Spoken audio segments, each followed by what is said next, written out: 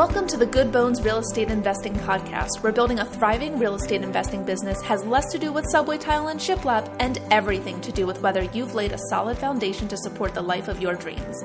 I'm your real estate lawyer turned legal educator host, Bonnie Galam.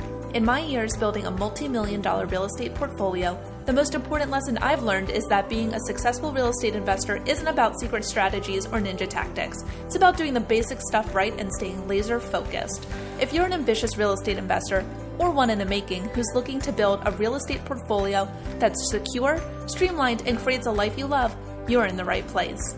Each week here on the show, you'll get clear, actionable, step-by-step strategies to help you build your real estate business and some tough love along the way to make sure you're not building a house of cards. Let's get started.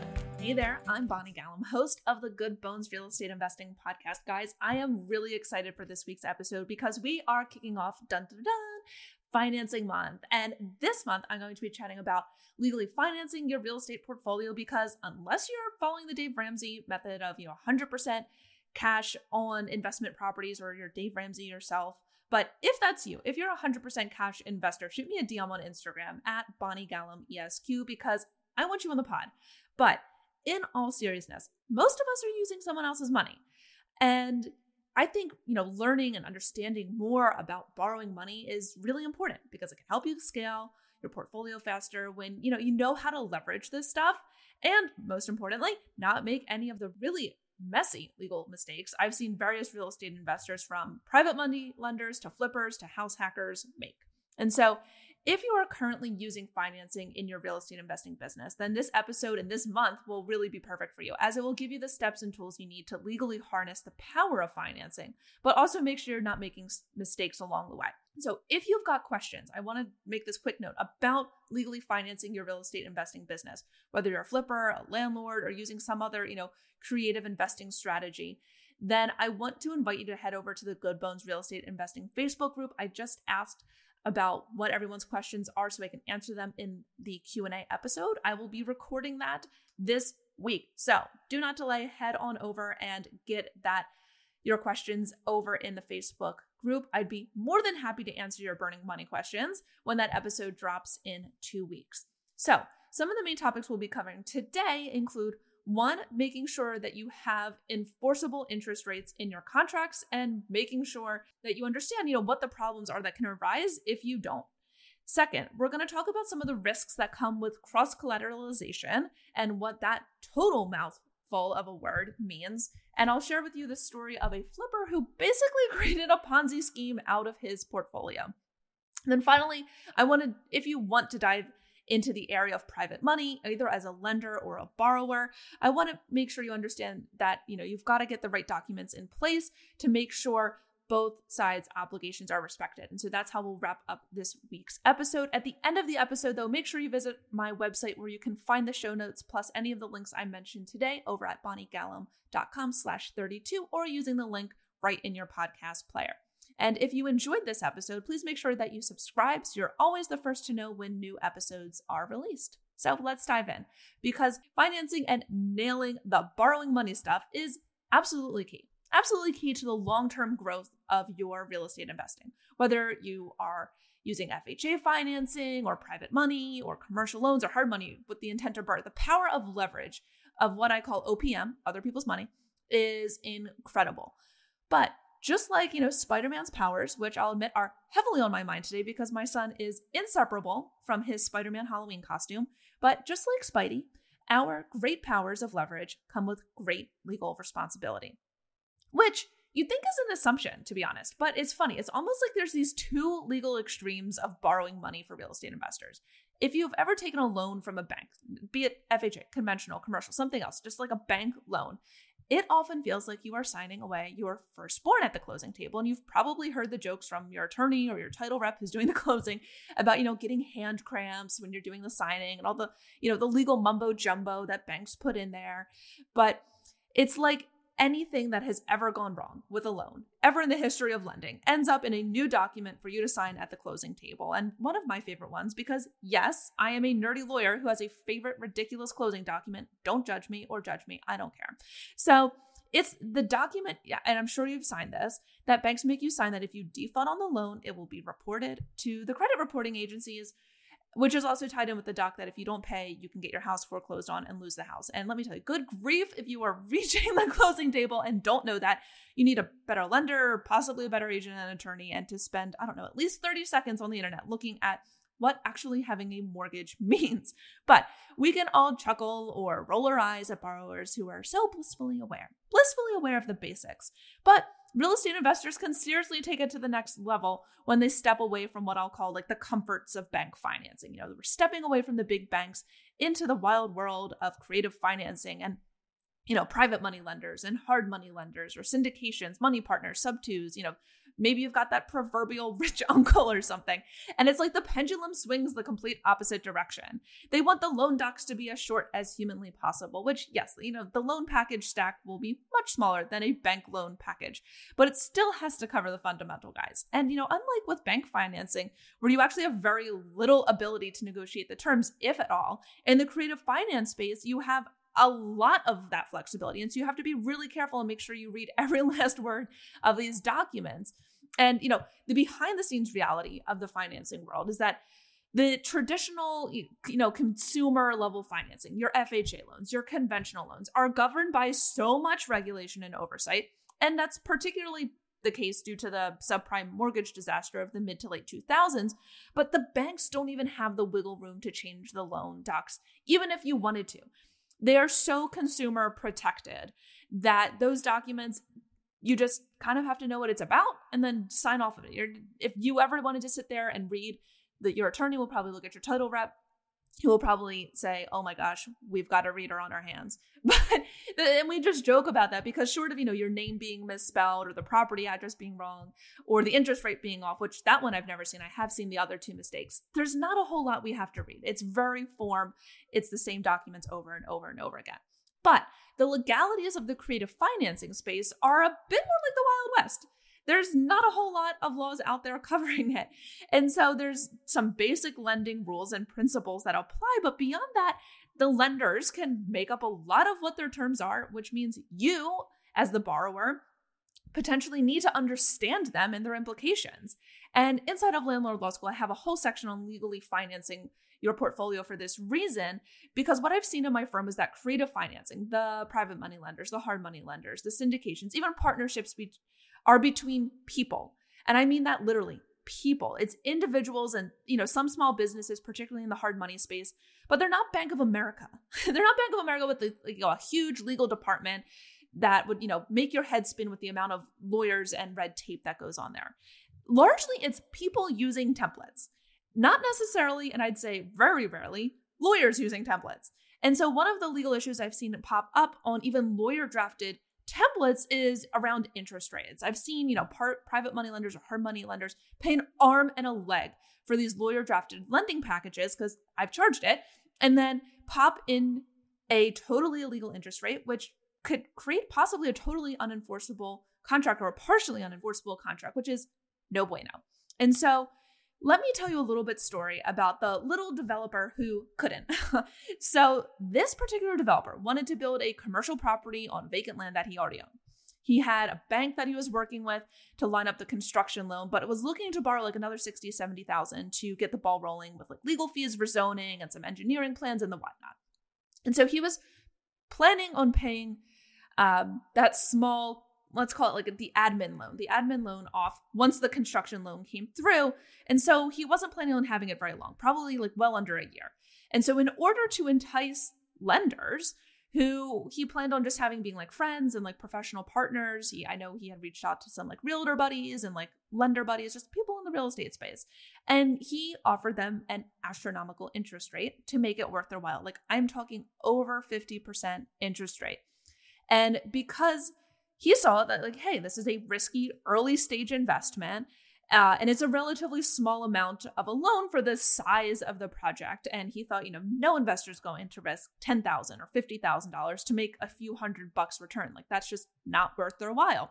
And so he worked with an attorney to create these loan docs for his lender friends who weren't, you know, experienced hard money lenders or private money lenders. And they weren't going to, you know, go pony up the legal expense to create these documents, which probably would have just, you know, eaten up a good chunk of their income anyway.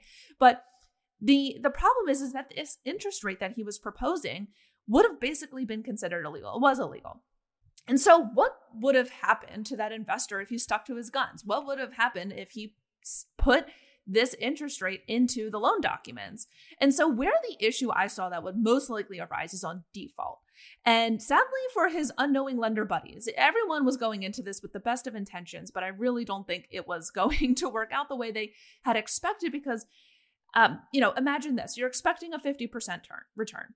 And this developer dude decides to default. He stops making payments. He doesn't make any payment, whatever. And so you go enforce the note, and a judge takes a look at it and thinks this is basically abusive. It's like an extortionist level amount of interest rate on it. It's like screaming the mafia. And maybe I just think mafia because I'm in New Jersey. And you think it's reasonable. You as the lender, like, hey, this is, we negotiated this. This was fair. He thought it was fair. It's a riskier investment. But the judge doesn't care. There's laws on the books about this stuff. And the judge says, yeah, you'll get the loan enforced. You'll enforce the loan, but only at a reasonable interest rate of, say, like 12% or 15%. And you and the lender sit back and, you'll take whatever when you get, of course. But you think to yourself, probably, man, I would have never signed up for this nonsense if that was all I was going to get. And so all of that to tell you that you really got to think about not just what makes a good incentive for a lender, but how will this actually hold up in court? And in fact, that's a question that I pose to all my students inside of Landlord Law School when they're moving through the investing spaces. There's what would Jesus do? What would your grandmother think? And how would this hold up in court? And that is such a key question that you as a real estate entrepreneur need to ask yourself constantly, when you're communicating with people, when you're making decisions or creating agreements, is how will this hold up in court? Because if it doesn't pass the smell test, let me tell you, you gotta do better. And beyond just the documents is, the operational part of lending. That part is, just as much wrought with the legal pitfalls. There's the collections, the defaults, the recording, and so on. And it can be a mess. And one of the biggest lending messes I have ever seen came from a flipper who created what I can only describe as a Ponzi scheme. And so let me tell you a little bit about the risks of cross-collateralization.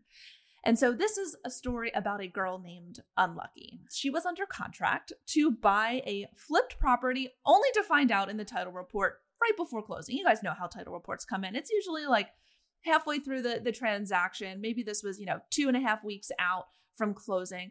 And she finds out that the flipper actually owes hundreds of thousands of dollars more on the property than what it's worth, what she's paying for. And so she's, for example, buying this house for $700,000 and he owns $1 million worth of loans on this. Talk about pulling the emergency brake on a deal. This one came to a screeching halt and to my knowledge has not yet closed to this day. But it was, particularly unfortunate because this buyer had already sold her home and moved into what she thought would be a very, very short-term rental. Like we're talking like a 2-month rental. And now it was no end in sight for her to be paying a premium on this fully furnished rental that she's now stuck in with no end in sight. And so now you're probably scratching your head thinking, Bonnie, how in God's name does this happen? How does this flipper even create such of a mess? Like, don't banks have appraisals and, tell you what the house is worth before they'll lend you the money? And the answer to that is yes. Banks will do that, but people don't necessarily. This flipper was getting his financing through friends and family. And he was basically tying this house up with a bunch of loans to fund the other properties he was flipping. And then doing the same thing on other properties because he was a garbage flipper who couldn't manage his money or his jobs or his crew. And so now he had a bunch of properties he couldn't sell because they were all tied up with each other. He'd use, 2 properties, take a loan out on both of them to finance a third.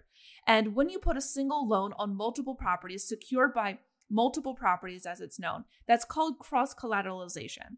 And it's how borrowers can get to a certain equity amount across multiple properties. And so say you want to have, that 75 LTV, but we need $750,000 for easy math worth of that. But one property is worth 500 and one property is worth 600. And so one property is not going to get us there. But if we cross-collateralize, we put both properties on this mortgage, then we can reach the numbers we need to get the loan. And so that's essentially what this flipper was doing.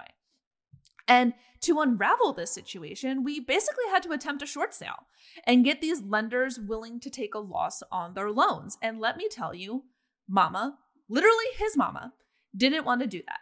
Mama didn't, his brother didn't, his buddy didn't. And so this ended up in a lawsuit that, like I mentioned, I think is very much still ongoing. And I think some of this was because his lenders really didn't understand what was happening and didn't understand the risk of becoming, second priority loan, third priority loan, fourth priority loan. Because if we were to go and foreclose on this property in some way, they would be getting pennies on the dollar, if anything, at that point.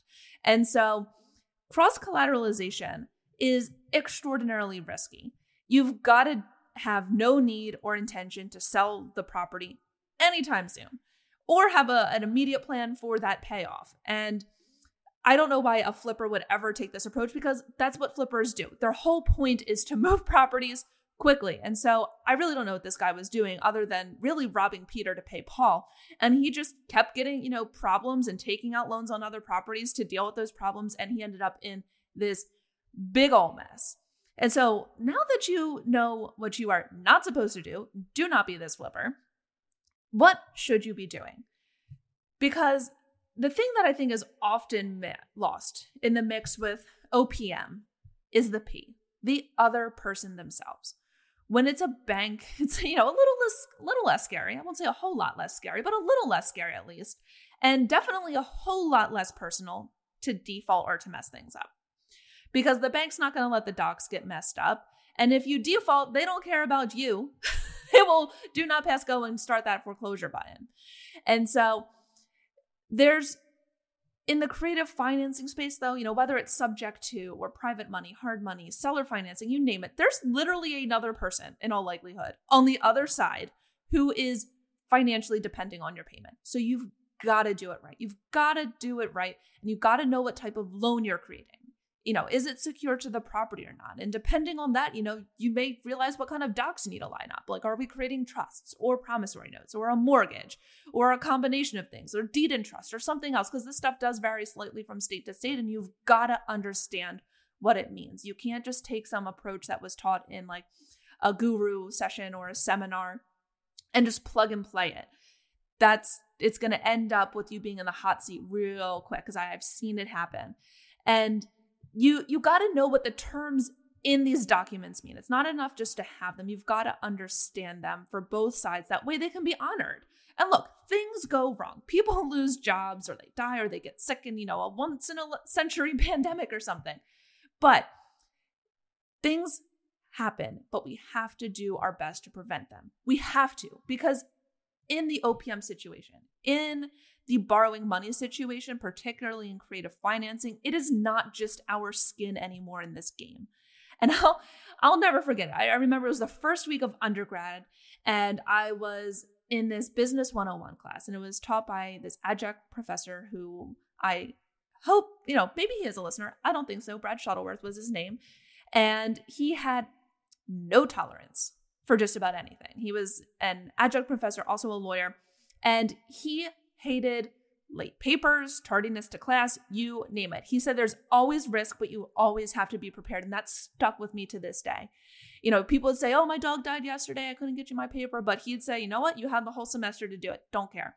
The train ran 5 minutes late, so I'm 5 minutes late. And he'd say to you, well, you shouldn't be taking the train that gets you here right on time. You need to have a buffer.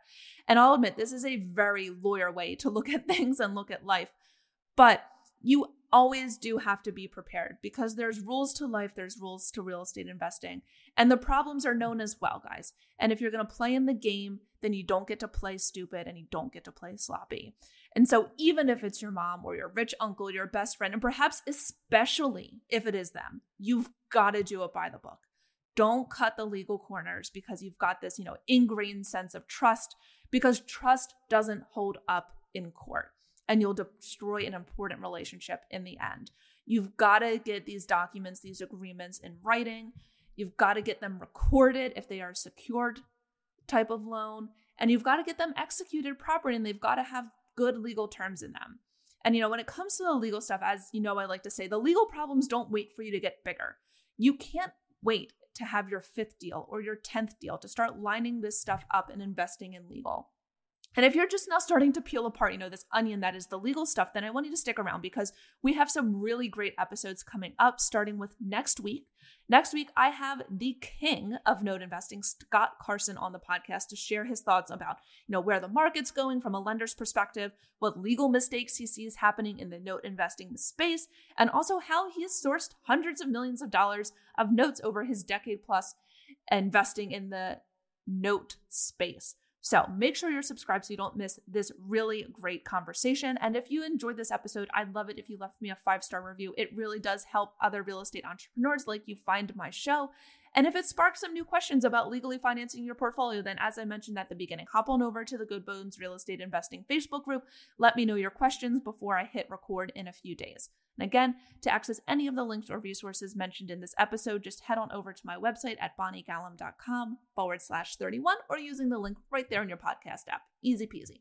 Take care, and I will see you here next week. Same time, same place. Bye for now.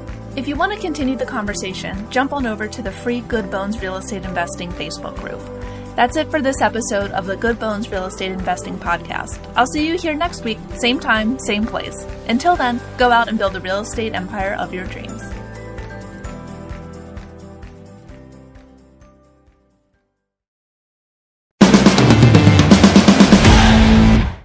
Thank you for listening to the Good Bones Real Estate Investing Podcast. Make sure you're subscribed on your favorite podcast player to make sure you don't miss out on any future episodes. Now, this lawyer's got to drop the fine print real quick. This podcast is educational and not intended to be legal, tax, or investing advice for you. Please speak with a local professional for specific advice unique to you and your situation. That's it for this episode. Bye for now.